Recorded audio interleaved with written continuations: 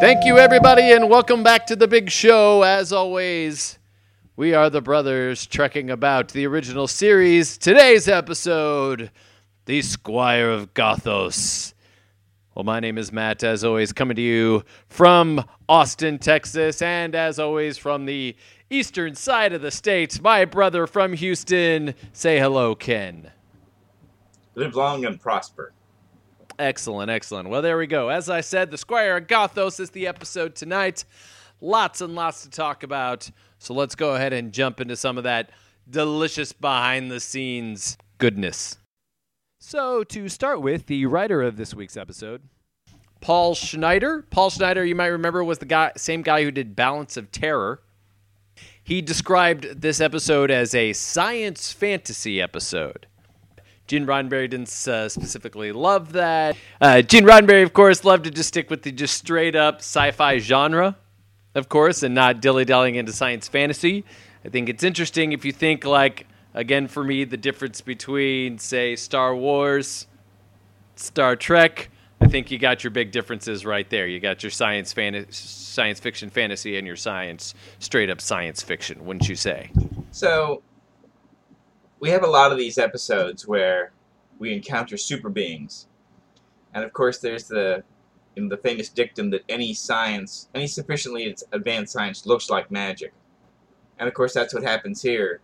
You know, the normal rules are suspended, both for the audience and for the characters, so that nobody really knows, you know, what Trelane can do.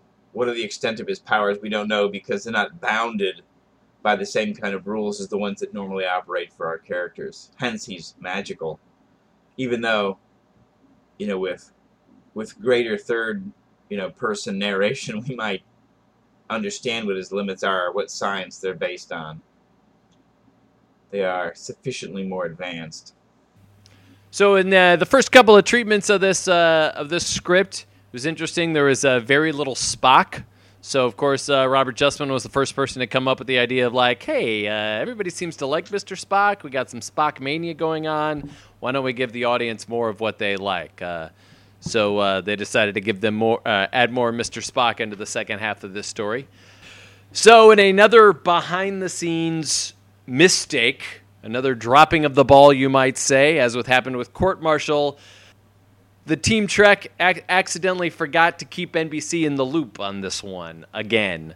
Kuhn, taking over as producer, just assumed Roddenberry was the one who was going to be dealing with the network directly, and Roddenberry was tired of butting heads with NBC, so he expected Gene Kuhn to handle it, and as a result, nobody even talked to NBC, which of course led our NBC guy, Stan Robertson, to be pretty irked by the whole situation. He wrote Kuhn by saying, hey, we understand the errors that have led to receiving the script a week before its planned shooting date, but let's just remind you, as we discussed, there's an inherent danger of this occurring again.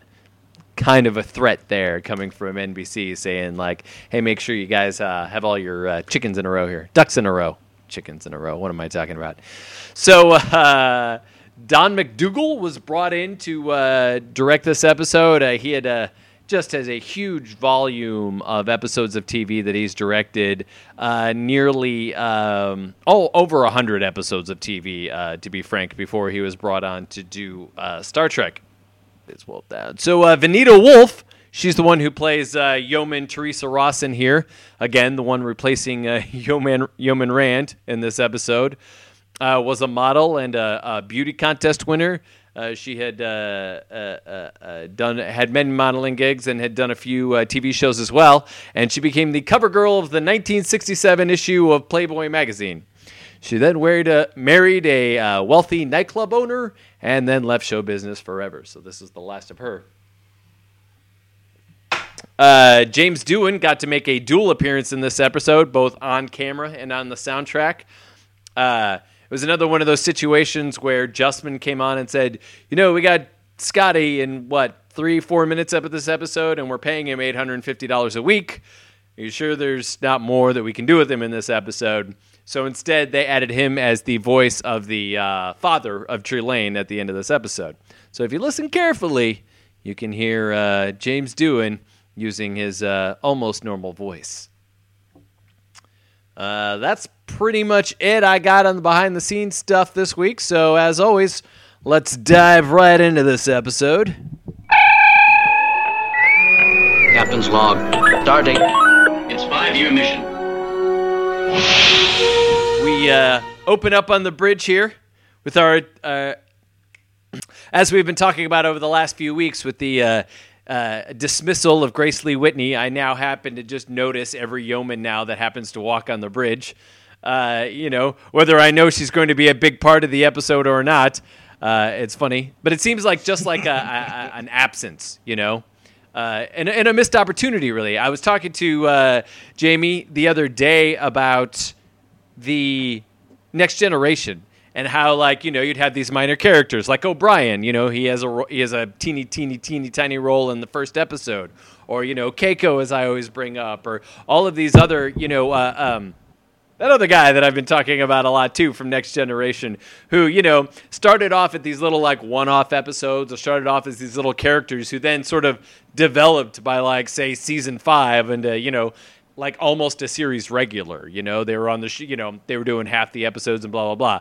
Now, of course, this is the late 80s, early 90s when we're starting to get into this kind of television where, while sort of episodic, also sort of has these arcs to it as well with characters and whatnot. So I understand this is the 60s and that wasn't a big thing, and Roddenberry was wanted to keep everything specifically episodic.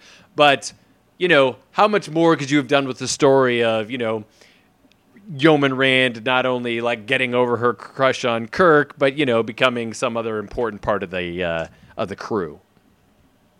Anyway, still can't but help but notice the yeomans all the time. So Bones and Kirk are kind of standing around, romanticizing, the desert and comparing it to space. Spock doesn't really understand it. He's like, these are just desolate areas. Why are we even, talking about this? But then out of nowhere, we get a space displacement reading. And it's a planet, an uncharted one that no one has ever seen before. Well, Kirk says you can't stop. I got to get these supplies to the colony. Let's keep moving on. We're going to go ahead and mark it, and then hopefully Starfleet will note the or he tells her to note the discovery and send it back to Starfleet. But then, and what is the name of this planet? Well, we don't know at this point yet. But what does end up being the name of this planet? It is Colony Beta 6. Oh, the colony he's going to. And as soon as I said it, of course, yeah. As soon as I heard, this reference to Colony Beta 6, of course I heard Chiron Beta 5, which must have been their last stop. Exactly. Where they live with their robot overlords?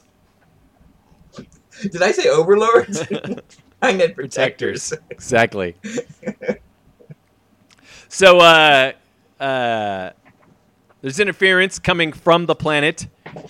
Kirk decides to give the planet a wide berth and tells Sulu to make a course change. And he suddenly stands up and then disappears. No more Sulu. And then with a funny noise, he disappears. Wait, wasn't that like the wasn't it like that one? Yeah. And then magically so does Kirk. Spock reverses power as we cut to credits. Dun dun dun. This is a first, by the way. Hit me, what's that? So typically, we follow the captain. Captain, suddenly transported to a new location.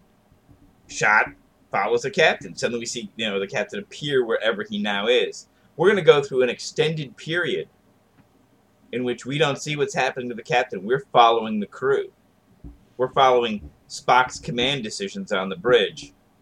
And the captain's absence is obviously central to the story. It's what everyone's talking about. Right. But we don't follow the physical captain. Well, and we even got Spock, given the captain's log.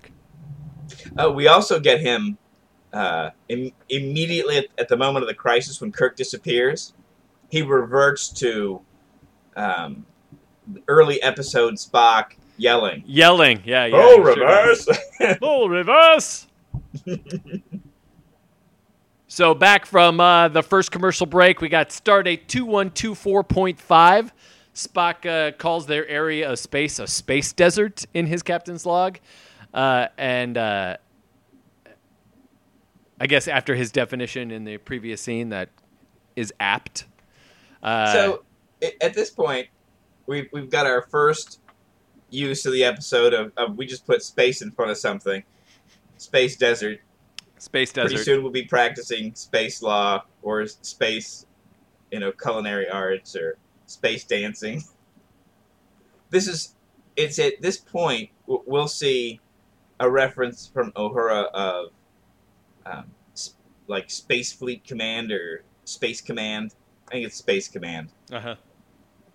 But we also get references to star now replacing space as the proper prefix. So there's a reference to the ship as a starship. And star will ultimately replace space as the proper prefix to put in front of everything. So instead of practicing space law or encountering space deserts or whatever, we'll be flying around in starships and it'll be Starfleet. And when we don't use star, we'll use the adjective version stellar. So we'll be practicing interstellar law. So it's a notice that they're beginning to change their reference. We're dropping space. Yeah. Moving into something new. Well, that's good. I think it sounds better that way, too. But maybe that's just because of what I'm used to. It's also possible, but... right, yeah. Yeah. But yeah, I think putting space in front of things makes it sound hokier than it really is. Yes, I think so, too. Space Fleet. Starfleet sounds like, Starfleet sounds like something, whereas Space Fleet sounds, like a 1950s sci-fi Flash Gordon or something, It's a fleet. Exactly. In space. In space. So Kirk and Sulu are lost. We don't know where they are. The crew is like clambering to get down to the planet. Bones and even the other navigator Scott. guy. Oh, Scott. Yeah, Scott is too. They're saying we got to go down there. We got to look for the captain. But Spock says the decision will be made for the safety of the ship. So here we go with Spock again, making prudent choices that are unliked by the rest of the crew. Mm-hmm. So the ship. Well, so at first now I thought that this guy was a geophysicist because that's what they call him. But then later, I think when they're down on the planet, they call him a meteorologist. So he's got a lot of things going on. I guess so. I guess he's got the dual degree. Well, and like building these kinds of Star Trek characters for a game, you wouldn't really just have this one narrow focus. You would end up, if you're the science officer of the ship, what science does Spock not seem to have some kind of capacity to at least be useful in? Exactly. He seems to know everything. Yeah, so I'd assume that the geophysicist would also have all the allied fields covered. So I guess, though, since he's a guy, instead of calling him a Mary Sue, we'd call him a Mary Todd. All right, just thought of that. Anyway, here we go. So the ship's geophysicist tells us that the planet is inhospitable and has a toxic atmosphere. Then suddenly, Uhura receives a written message, not one over her little, comm thing, but a written message that says greetings and felicitations. Spock responds and gets a response that is not helpful at all, which is tally-ho! Spock decides he better go ahead and beam a group down. Scott offers himself up for the landing party, but is denied by Spock, who says that neither himself nor Scott can be spared. They need 2 officers, I guess, on the ship. So he sends LaSalle, the geophysicist guy, and Bones down to the planet. We go down to the transporter room. Scotty, as always, is manning the transporter, and they beam down to the planet. So who's in charge of this away team? yeah, right, I guess LaSalle, question mark? I don't know. Normally, McCoy is not in command of things unless it's the sick bay. True. So I just wonder who's in charge, because McCoy, as our series regular, as a high-ranking officer, and as a friend of the captain, certainly seems to be the guy doing a lot of the talking. He seems to be a central guy. Mm-hmm. On the other hand, if you were, let's say, Lieutenant LaSalle and put in charge of the mission, are you going to shut up McCoy? Right, exactly. Stop talking to the aliens. Not only that too, but Bones has been on a few of these. This isn't his first rodeo down on the planet or on our space planet. rodeo. Space rodeo. It's in his first space rodeo down on the planet. So what about these masks, huh? I don't know if those are exactly the best. That's the best outfit to be wearing for a trip down into a toxic atmosphere. Certainly, your lungs are going to be okay, but what about the rest of you? That was my question. I got the answer to that, by the way, and here's what it is. They were talking about using the spacesuits that they wore in The Naked Time, but Gene Kuhn wasn't around for that episode, so he went back and he watched the dailies of them walking around in those crazy, spacesuits that they had at the beginning of that episode. And he said after he stopped laughing, he changed the script to indicate the party would be wearing environmental suits instead. Mm-hmm. So the problem with these suits, of course, is that we want to see our cast. Yeah, exactly. And watching a bunch of guys walk around in suits in which we go, these three identical men are LaSalle, McCoy. Yeah, exactly. Two of which are interchangeable. It doesn't even matter. Not to mention, what good is, bubble wrap going to do when you're down on the planet? So, on the ground, the planet appears way more hospitable than we originally thought. I guess it didn't matter what they were wearing anyway. But their communicators don't work. So, already at this point, from a story if we back up for a minute, we look at the story point of view here, we set up a real doozy, right? Because we got crewmates, specifically our captain, the lead of the show has disappeared. As you've mentioned, he's been gone for a while. This planet is not what it seems, right? It was supposed to be toxic and inhospitable, but here we are on the planet. It seems fine. And not only that, but we've got the hip hip and the tally hos and the felicitations and all of that stuff. So it's really set up a really fun mystery for us to dive into this episode. So there's an episode in The Next Generation, and it's one of the early Borg episodes, I think. Or maybe it's just implied that the Borg were there. But you have this massive destruction of a colony. Except for this one, little zone, as though it had a bubble over it. You look down on it, and there's this crater and this little bubble of green. Yep. The old man and the old woman. Yeah. And they don't want to leave. Mm-hmm. But in this situation, again, we have this generally inhospitable world with this little bubble in it. Yes. And it's not like, you find a colony and they, there are episodes where, there's a colony and there's a physical dome keeping out hostile, the natural conditions. Yeah. As you might expect, if we were to begin terraforming Mars or colonizing Mars, it'd be domes all over the place. Yeah. But this is just hey, look, we can breathe here, and we don't know why, and it's crazy. There's no explanation why Trelane, if he was so fascinated by Earth and was in the habit of making planets, out of all the Earth-like planets where, we're orbiting the planet, you're kind of yeah, I can recognize continents. Yeah. Why this isn't one of them. Uh-huh. Adding to these weird and awkward things that have happened that have gotten the story to where we are, suddenly out of nowhere, while trying to set up a beacon, LaSalle finds a castle. There's this awesome musical cue that happens there, really set up this medieval mood for it. They approach and open the door. And inside the medieval vibe is this 19th century, classic, setting with a harpsichord and a globe, and for some reason there's the salt creature from the Man Trap is also inside there. It's all weird stuff in here.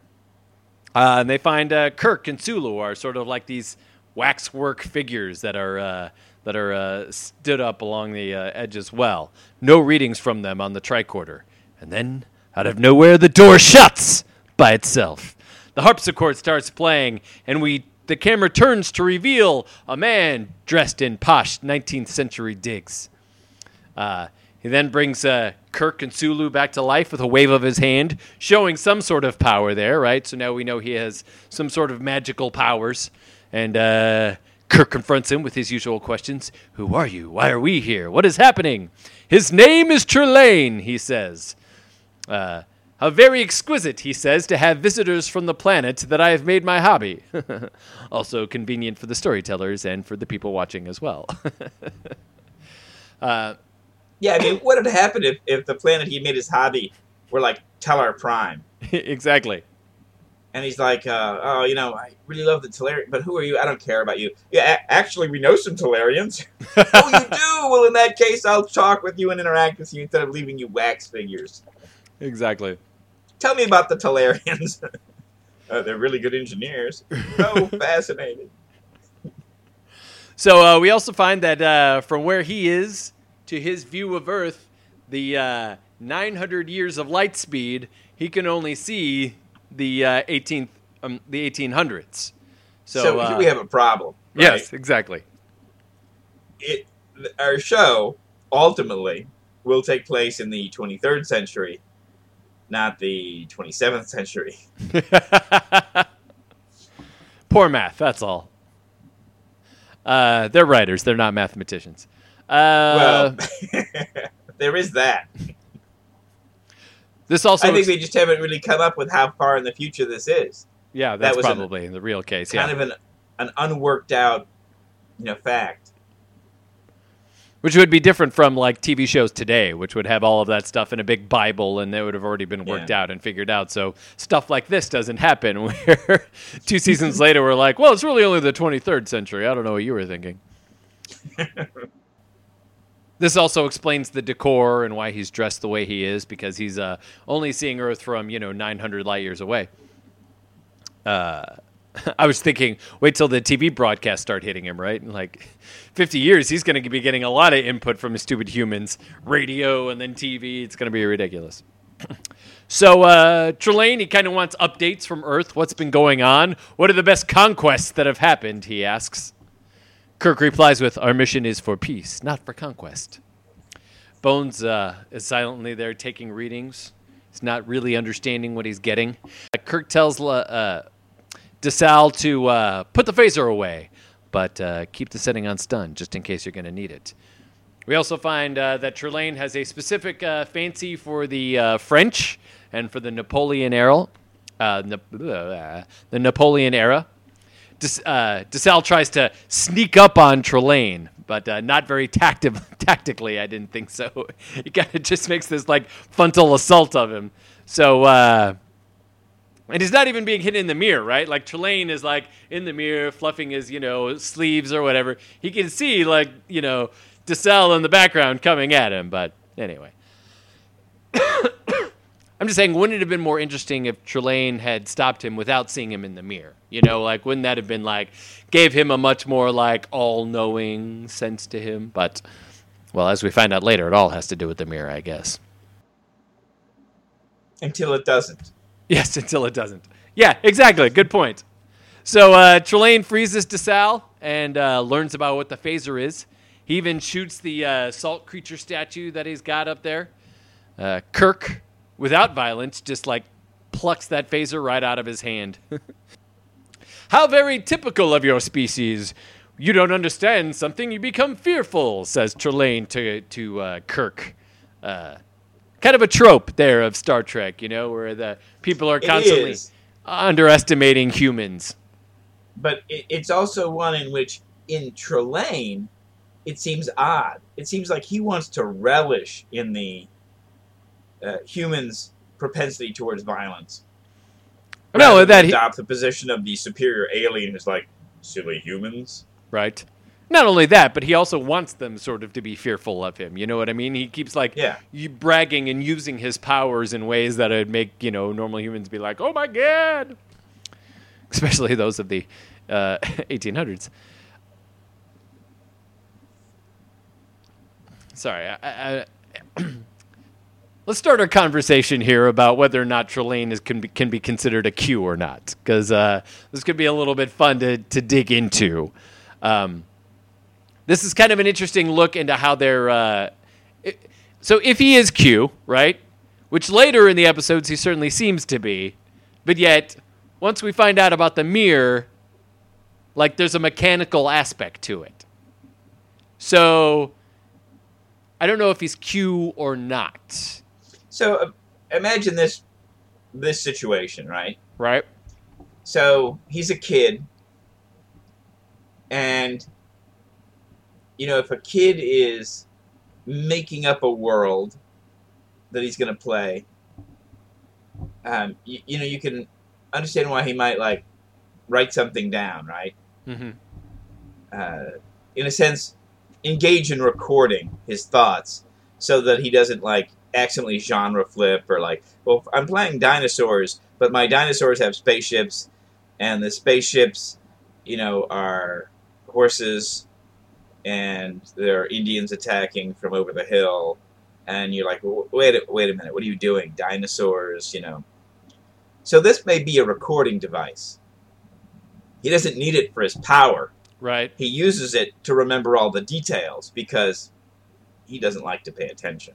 And then he gets mad when he turns around and realizes that something he imagined or invented doesn't fit the setting that he created.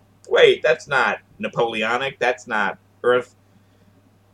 Why did I put that there? Yeah. Stupid, dumb. I'm going to kick it.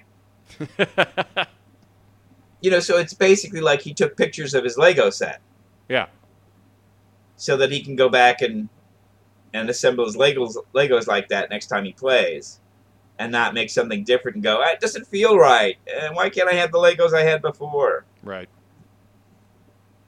Well, so they discuss how he can basically turn energy into matter, then change it back from matter back into energy. So that's interesting. It's an interesting look into what maybe Q does, right?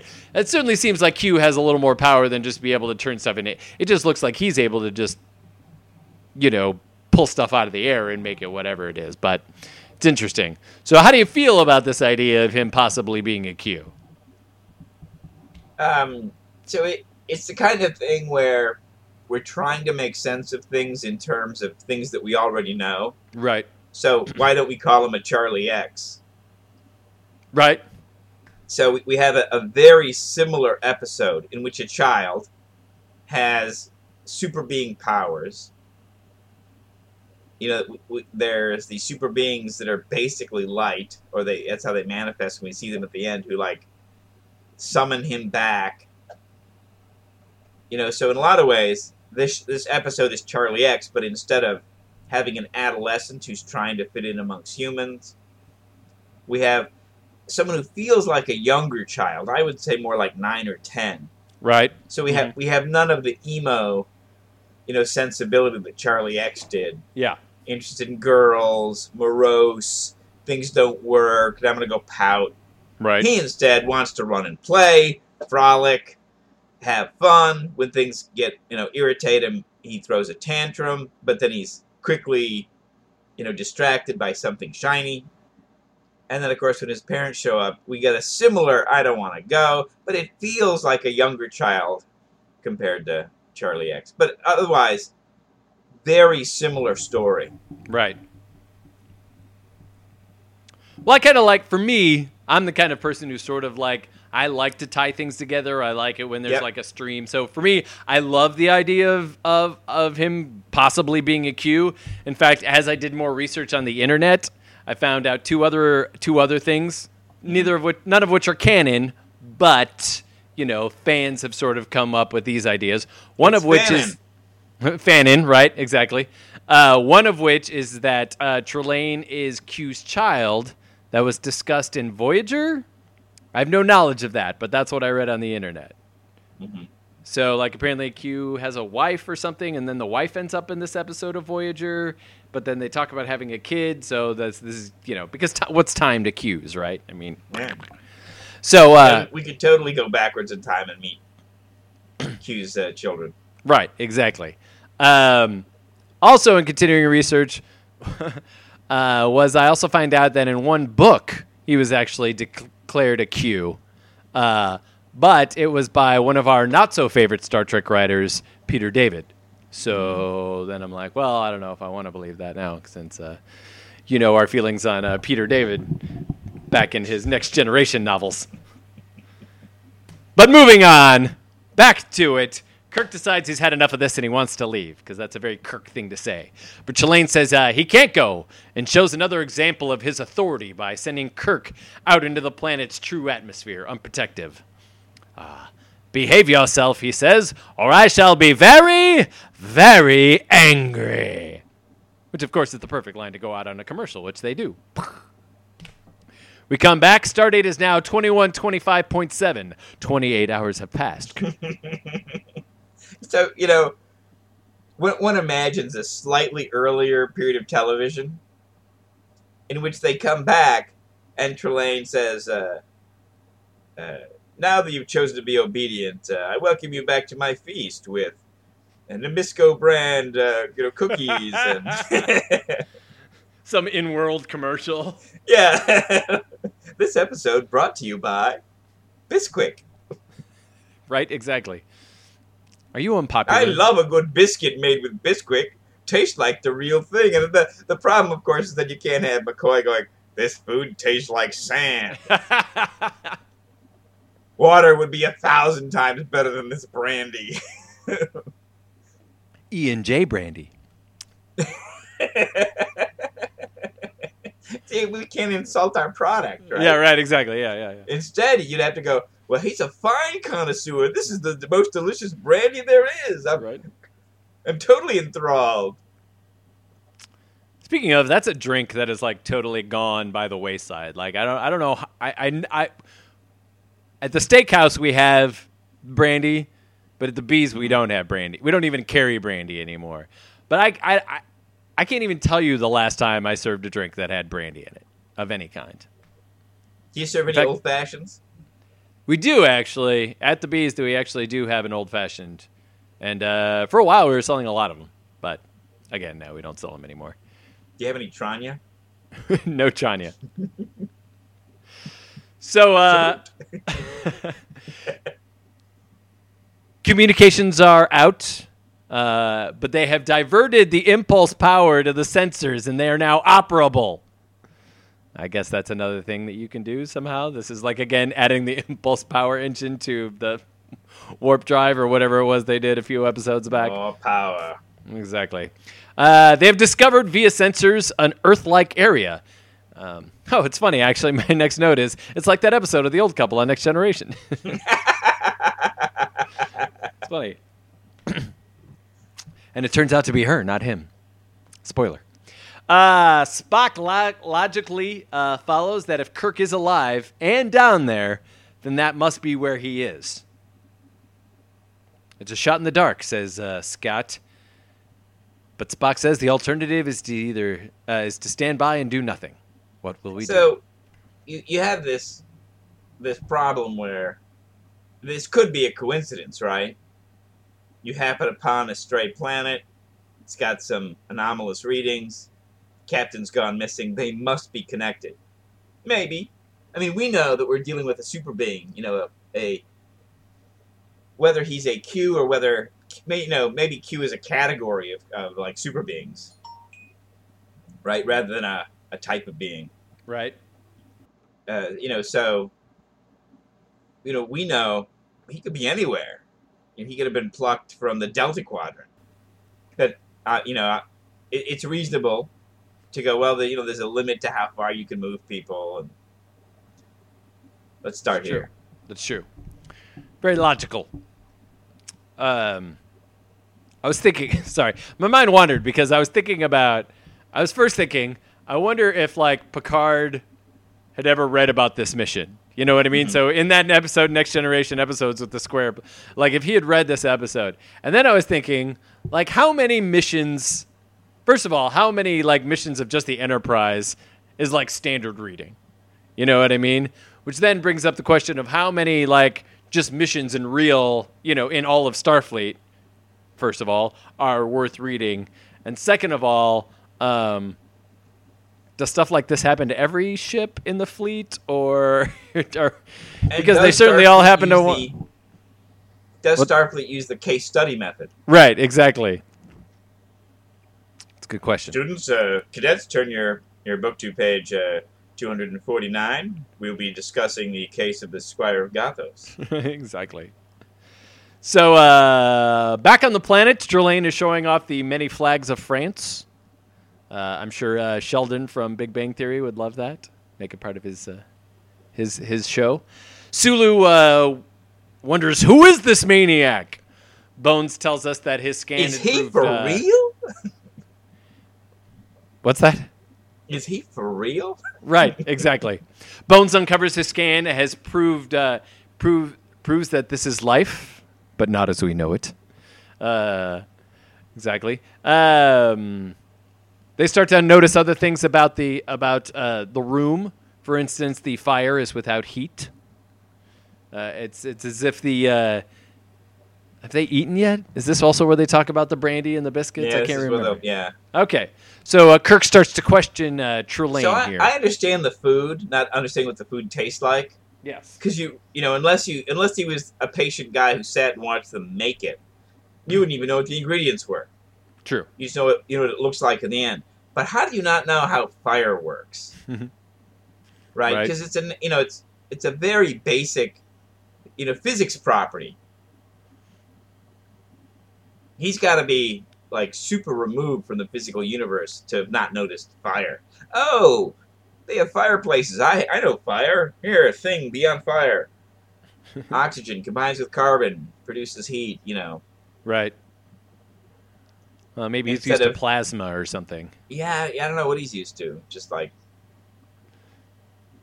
On the other hand, he probably has again, if he's Q, we see Q, running around all over, the outside of the Enterprise and whatnot. He probably has no idea what temperature is. It's very possible. Could be, yeah. He's just so beyond all that stuff. Yep. So, never noticed it. Kirk goes to question Trelane. You have to understand our sense of duty. There are tasks to perform. But Trelane refuses to let them go. He's been bored. He wants them to enjoy themselves. Kirk mentions the 400 men and women aboard the Enterprise. Oh, women, says Trelane, and attempts to bring them down, but Kirk stays his hand. This game has gone on long enough, he says. No, says Trelane, I can do whatever I want. Bones' communicator suddenly goes off. They've got a transporter signal. What's a transporter signal? Trelane asks. Kirk smiles and joins his crew for the stance, and they transport away. Back on the ship, they've scanned the planet. There are no life forms, no Trelane. He's not a life form as we know it. He's life, Jim, but not as we know it. Exactly. Not as we know it, Captain. Or he'd be up here now, they say. They would have beamed him up as part of the landing party. Kirk prepares to warp them away from the planet.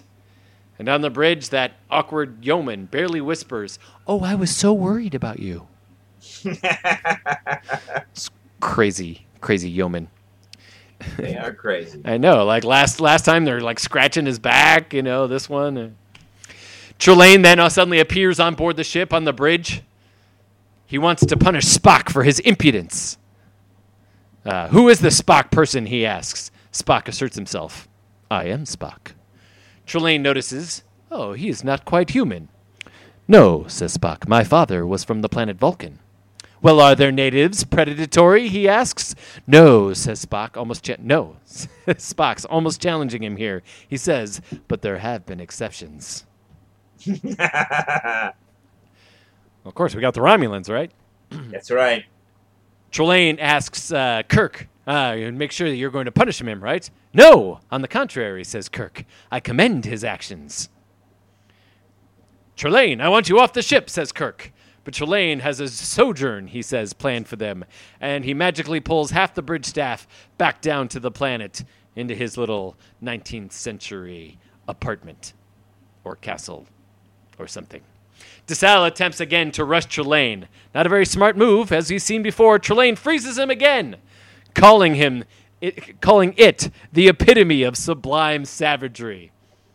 Trelane then offers them a drink, but instead has Kirk introduce him to the ladies. Kirk starts off with Uhura, who Trelane calls a Nubian queen. I might question that, but since Trelane is stuck in the 1800s as well, I guess I'll give that one a pass. And it's almost as though what Trelane knows are like operas. Right. It's like, well, my conception isn't just, a late 18th, early 19th, century conception of the world, but it's the world also as viewed through art. So here we are again. So, like, the yeoman... So, like, Trelane tries to kiss the yeoman here, right? And in a little bit, we're going to get the whole dance situation and blah, blah, blah. So here again is another great moment that had they kept Rand, I don't know why I keep harping about this, but it's a thing. Well, another great moment that had they kept Rand in it, that just adds another layer of awesomeness. When Kirk gets mad, pretends to get mad later and like pulls her away and blah, like that whole scene would have been so much more cooler had it been Yeoman Rand, because then you're like, part of it, you're like, is he really feeling this? Is, Right, like what's really going on here? It would have been like, so it's like the change with, Savick to Valeris, right? From Star Trek 3 to Star Trek 6. It's like, why not at least just recast it or whatever? Anyway, it's disappointing is all I can say. So, speaking of that example, right? Okay. There were all kinds of beautiful elements that were woven in there. Right? Yeah, exactly. So, they never mentioned on screen, but like, Savick was supposed to be like 1/4 Romulan, and then when you see, Valeris in league with the Romulans, right? It would be like, oh, wow, that's related. Exactly. And not only that, but their relationship, too. I mean, not only as mentor and, whatever. Yeah. It's like, also, there's almost a romantic relationship between them, especially after the whole Ponfar thing, Yeah. Like, again, another layer that just got lost by not making it Savick. That's right. And so you have the same thing going on here with these yeomen. Yeah. That the insistence on being episodic means we can't build on this relationship and create additional tension, additional meaning to, hey, don't mess with my crew people. Well, wait a minute, is that because back in episode 12? To be fair to the writers, they were still writing for Rand. Right, yeah. So you even have to wonder, like, at some point, once, like, everyone realizes, like, no more Yeoman Rand, how many more Yeomen will be seeing on away missions or what else? Yeah, before they just forget this, we don't need this character. Yes, exactly. Then everything probably goes to Uhura at that point. When that character really just becomes the background character who hands somebody a clipboard. Yep, exactly. So, anyway, Trelane attempts to kiss the yeoman. Space clipboard. Right? Yeah, the space clipboard. Trelane attempts to kiss the yeoman and pulls him away and reintroduces him to Spock. Trelane thinks that Spock is trying to challenge him. You don't like me, says Trelane. I don't like intellect without discipline, says Spock. I object to power without constructive purpose. You do have a saving grace, Mr. Spock. You're ill-mannered. You're human half, no doubt. So, I really like that line. I think this is like a great delivery by Leonard Nimoy. Uh-huh. It's full of... Because, I object to you. I object to, intellect without discipline. I object to power without purpose. And the way it's delivered, I mean, the words themselves are cool, but delivered the way they are, they're especially powerful, and they say something about Spock. So here we are talking about this through line. One of the things that makes us like Spock, McCoy, and Kirk so much is, of course, their continuity. And when you deny characters continuity by giving us Yeoman of the Week, their interactions become less important. On the one hand, it helps us. One of the problems of Star Trek's original cast is that they seem to live their whole lives together. We get occasional Chekhov is off on, this other ship at the beginning of Star Trek 2. But of course, he ends up interacting with his old friends again, right? He's back on the Enterprise. Right. Or, in 6, Sulu is in command of his own ship. But these people all, have a through line that's huge. It's almost too big. So you do want a LaSalle, a Jaeger. The idea that there are these officers who aren't perpetual. But it's also nice when they're also not one-shots. We've talked about our favorite Irishman. Yes. Who's sometimes in the phaser room, sometimes in engineering. Yep. Funny Face. Don't forget about Funny Face. Yeah.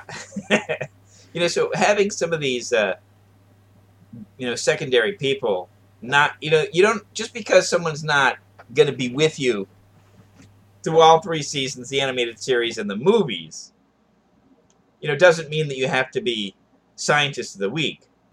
You could have 2 or 3 episodes. You could appear at various points throughout a season. Right. Again, I like it when they do it, too. It's really cool. Yeah. Gives that continuity. And they missed it with, we've had the actress, we talked about her in was it the last one? Shore Leave? Yes. She was supposed to come back, yes. But they had the relationship with McCoy. Yeah, no, I'm thinking of the in the B romance story. Oh, She yeah. was the same actress who played the woman who gets married in the one that's directed by the same guy. Yep. I wonder if it's the director who brought her back. Oh, yeah, maybe. So, possibilities. So Trelane crosses to dance with Yeoman Ross and magically teaches Uhura how to play the harpsichord. We cut to Kirk, who's mad as a hatter back there, Sulu asks, How long are we going to play the charade? Kirk says, till we can think our way out of this. This is where we find the food and the drink have no taste. That's logical, says Spock. There's that word again, logical. He knows the Earth's forms, but that it has no substance. Kirk suspects that this must mean he is fallible, that maybe it's all done with a machine or a device. Trelane is now indulging himself in the dance, changes Ross's dress into a period one. Meanwhile, Uhura is really enjoying herself on that harpsichord. Every time they cut to her, she's like smiling. Kirk and Spock put together that perhaps it's the mirror that is helping him, so Kirk forms a plan. He confronts Trelane and pretends to be angry about Ross dancing with him. Don't accept his gifts, he says. Kirk rants some more and ends up challenging Trelane to a duel. Trelane pulls out a matching pair of dueling pistols from atop the fireplace, just like the ones that your Alexander Hamilton used in your history. It's like, well, that's nice. Now I am the villain of your history. All right. Anyway, Trelane threatens Kirk by saying he never misses. He never misses. He puts on his glasses for deadly accuracy. And we go to commercial. Dun, dun, dun, dun. So when we come back now, we get a captain's log that is a delayed report. That's what he calls it. Captain's log, delayed report. Trelane now is very excited to be being part of a real-life duel. It's fun to see how this actor plays it, Oh, he does a great job. Yeah. So, in a relationship that's reminiscent of, let's say, the Joker and Batman, you have this combination of, the guy who wants to protect the normal world. He's very serious. He's a straight man. And then the person who's annoying him is silly, giddy. He's a force of chaos, disrupting all this stuff. But he's having fun, and he's being silly. And that turns out to be a really good, potent, combination. Yeah. For us, the viewer. We enjoy watching it. We enjoy how those two kinds of characters interact. Yes. Well, what's also fun, too, is the way William Campbell, that's the actor's name, plays it as an odd sort of like this poshy arrogance that he has. Mm-hmm. But once you know the end, that he's like a little kid, you also sort of see it as a poutiness of a little kid. Right. You know what I mean? Especially in this next part where, Kirk tells him, like, all right, enough talking. Trelane says he gets to shoot first. Kirk says no. And then Trelane says, it's my game. It's my rules. Again, not knowing the ending, kind of this poshy arrogance. I can do whatever I want. Somebody who has more power can, or again, playing with the idea of that it's the kid stuff. You know what I mean? That he's 9. Yes, exactly. That he's 9 years old. And I'm going to do it my way. I don't like paying $50 on Boardwalk. Yes, exactly. I'm going to say it's $5. Ha ha. But Kirk says no. He's like, I'm not going to do that. So Trelane threatens then just to kill Spock. The musical tension rises. So Kirk says, fine, you can shoot first. So then Trelane takes his deadly aim, then pulls a Philip Hamilton and shoots into the air. Bang! Now Kirk. So he's not going to throw away his shot. Right, that's actually my next note. But that's expression. You know what he says? Is he then looks at Kirk and says, my fate is in your hands, Kirk. What is your expression? Don't throw away your shot. No, it's my fate is in your hands. Probably knowing that he wasn't going to die even if he got shot anyway, right? Right, yeah. So, but instead, Kirk, instead of taking deadly aims, shoots the mirror and chaos ensues. What a remarkable treachery of the species, says Trelane. Look at it, says Kirk. It's over, Trelane. Trelane threatens to unleash his wrath and then disappears. Kirk has everyone beamed aboard the Enterprise. We see the Enterprise fleeing the planet. Kirk wants emergency warp. Uhura says she's going to ask Kirk, should I make a report to Space Fleet Command? There's our Space Fleet Command. Yeah, there you go. Not yet, says Kirk. The yeoman, still in her ball gown, comes down with a clipboard. I don't know what the clipboard's going to say. They just got back. But anyway, Kirk suddenly says, it sort of feels like it never happened. Sulu announces they're about to go to warp. But then suddenly the planet isn't behind them anymore. It's in front of them. Collision course. They try to dodge, but then the planet keeps re-emerging in front of them. They check the coordinates. They have actually moved in space, but the planet just keeps moving. They can't shake it.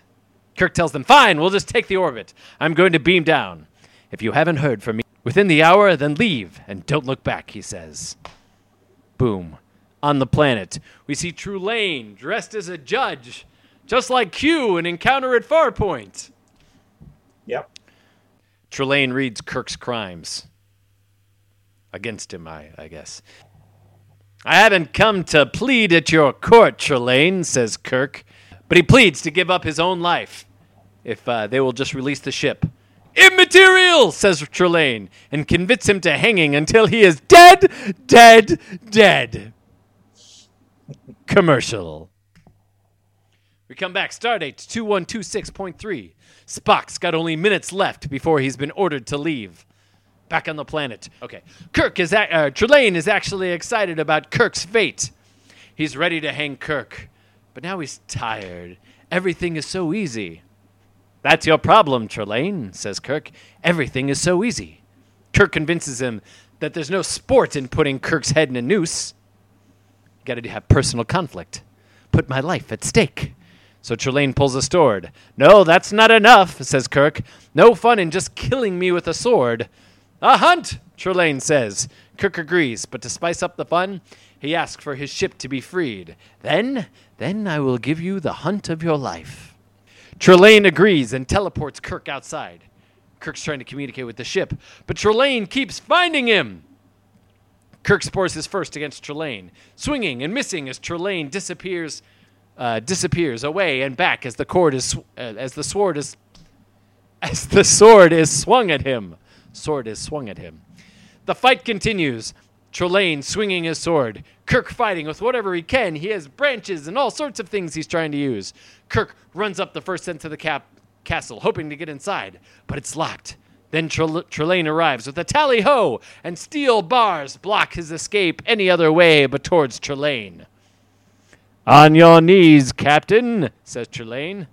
You haven't let the ship go, says Kirk. No, this has been too fun, says Trelane. I must get all of your crew down here. On your knees. No, says Kirk. You have a lot to learn about winning. In fact, you have a lot to learn about anything. And then Kirk slaps him in the face and then breaks his sword over his knee. You broke my sword, says Trelane. Then a woman's voice calls from above for Trelane. It's his parents. The reveal, Trelane has been a kid this whole time. And it's very, like 1950s television kid, right? Right. So, it's like Dennis the Menace or the Beaver. Right. Or, you got this, the mother's almost wearing pearls, you can imagine, right? Dad just got home from, downtown at the office. He's taking the train back home, and when your mother told me what you were up to, building these planets and capturing these people, I was so disappointed. Back at the office, we have so much hard work, and for you to be out here carrying on, bothering your mother when she's got a party of, the ladies' committee for, building floats. Exactly. It really bothered me. Exactly. I'm going to make you do a bunch of yard work. Oh, Dad, you're still dressed in a suit. I always wear a suit. I don't have other clothes. What's the name of the show that Dick Van Dyke writes for? What's his boss's name? That's what I was trying to remember. Oh, yeah, the Brady. Yes, Alan Brady. Yeah, so that was my next thing was to take it like, and Alan Brady's coming over tonight, and we need you to clean up your room and stay in there. Yeah, it's exactly how it works. But she does call the human beings pets. But they are beings. They have spirit, she says. You keep making all of these planets. But you said I could have it, he says. I woulda won. I woulda. You saw, right? Yeah. And then I love it when the parents look down to Kirk and they say, "We are sorry your life path was interrupted." Yeah. Kirk who asks who they are, but he doesn't get an answer. He just gets an apology. And now we go back to the ship, and the ship has now arrived at the colony. But Spock wants to know how to categorize Trelane. God of War, says Kirk. Maybe we could call him a small boy, or maybe a naughty one. You must have been a very strange small boy, Mr. Spock, pulling, girls' curls and all of these things. This list of things that he has the boy do, it's like, are these 1930s shorts? Again, right? Yeah. Is this the Little Rascals? Exactly. I'm imagining a bunch of writers in the 1960s going, what kind of pranks did I play as a little boy? Yep. I used to jump the railroad tracks. I used to steal the food from hobos. It's like, I used to throw rocks as the Okies drove by.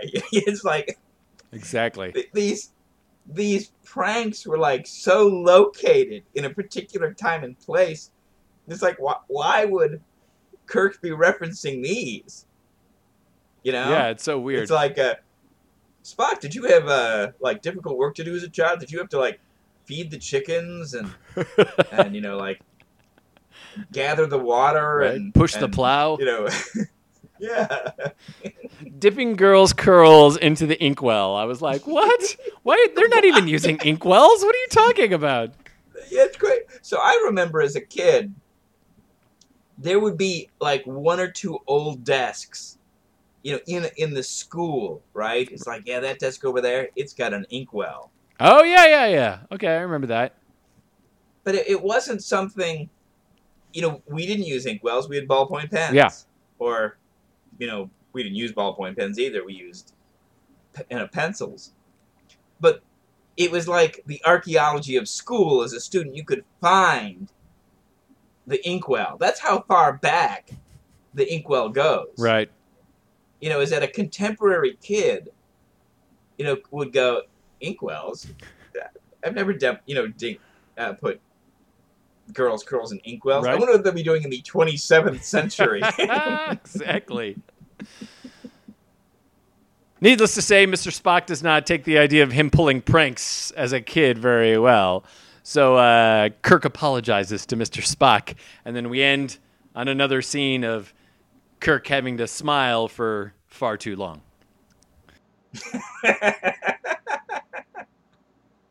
Nor does he get to do any product endorsements.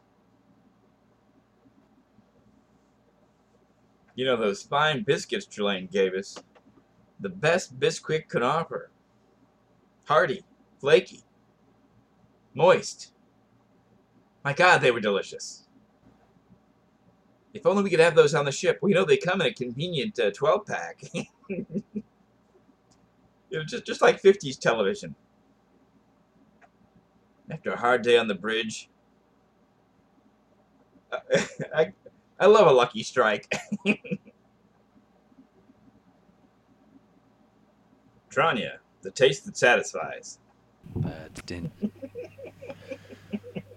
All those old Camel commercials from that Abbott and Costello thing we used to have, remember? C-A-M-E-L-S. That's right, folks. C for comedy, A for Abbott, M for Maxwell, E for Ennis, and L for Lou Costello. Put them all together and they spell camel. You should have the whole bridge crew sing along. C-A-M-E-L-S. The entire, Spock up there in his ears. With a cigarette, Wait, Vulcans smoke? Exactly. Everybody smokes. It's the 60s. But you're on a small container with oxygen. Why are you engaging in this combustion of this valuable resource? Because smoking is so delightful. That's why my favorite brand of space cigarettes.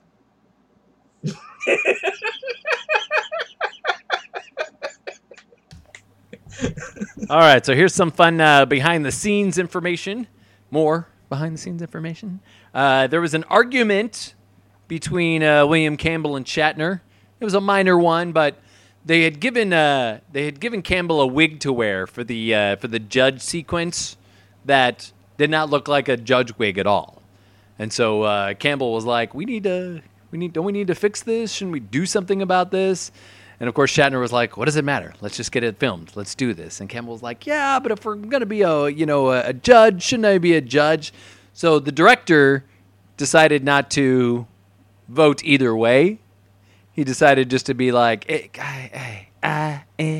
So they had to bring Gene L. Kuhn down, who was right. Yeah, let's get this guy a different wig. This one looks stupid.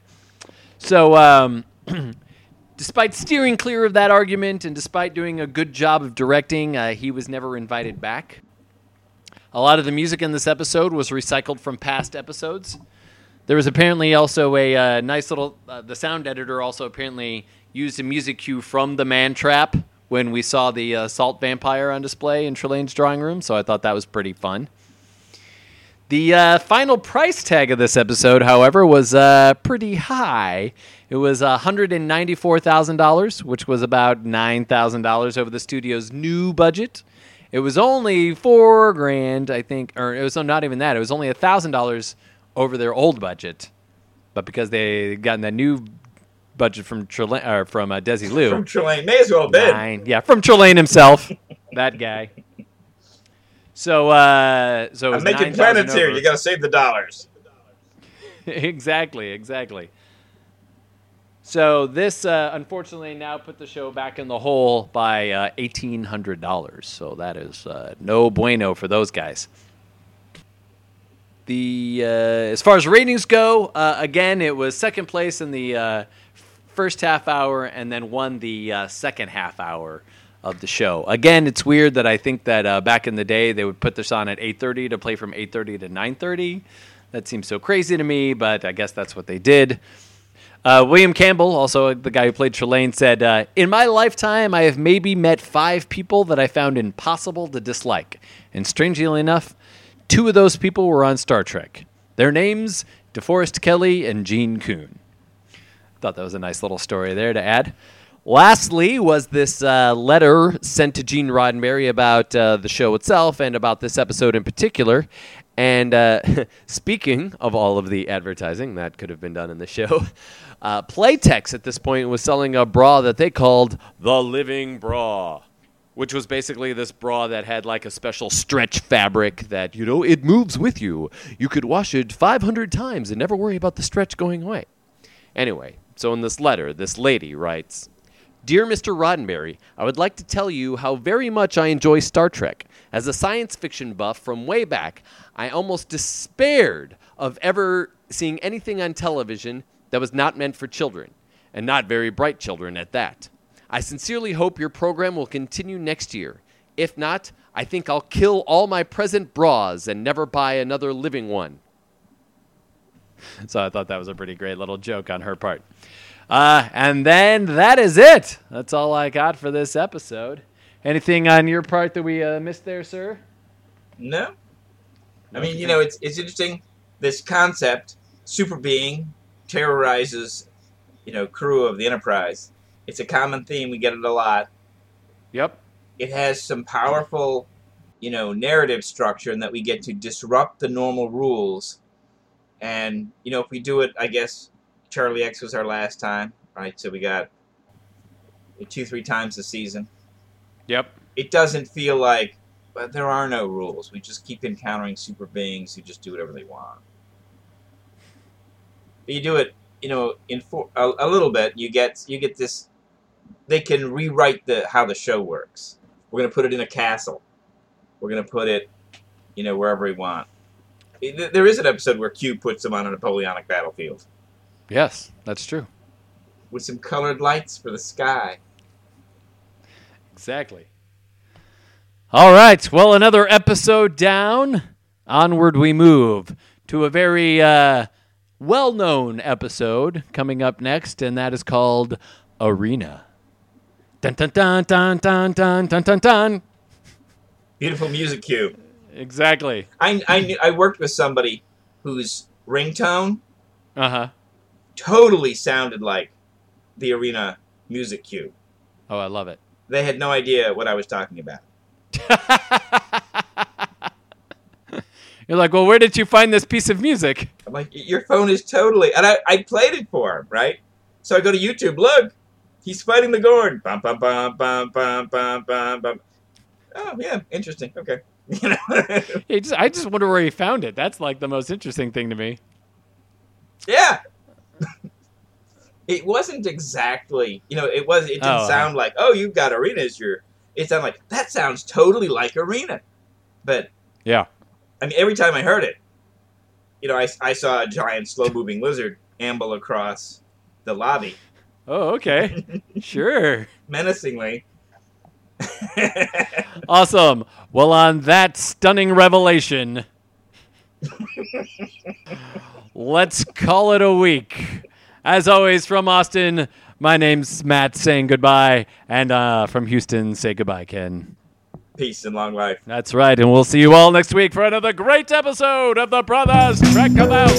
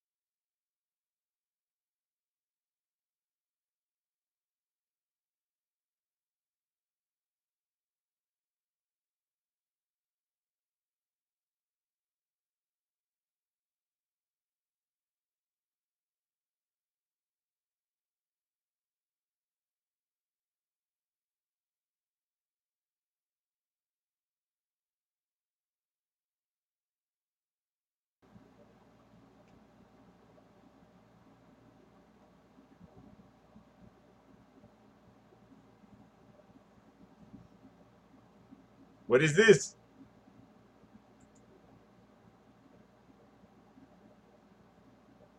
Yeah,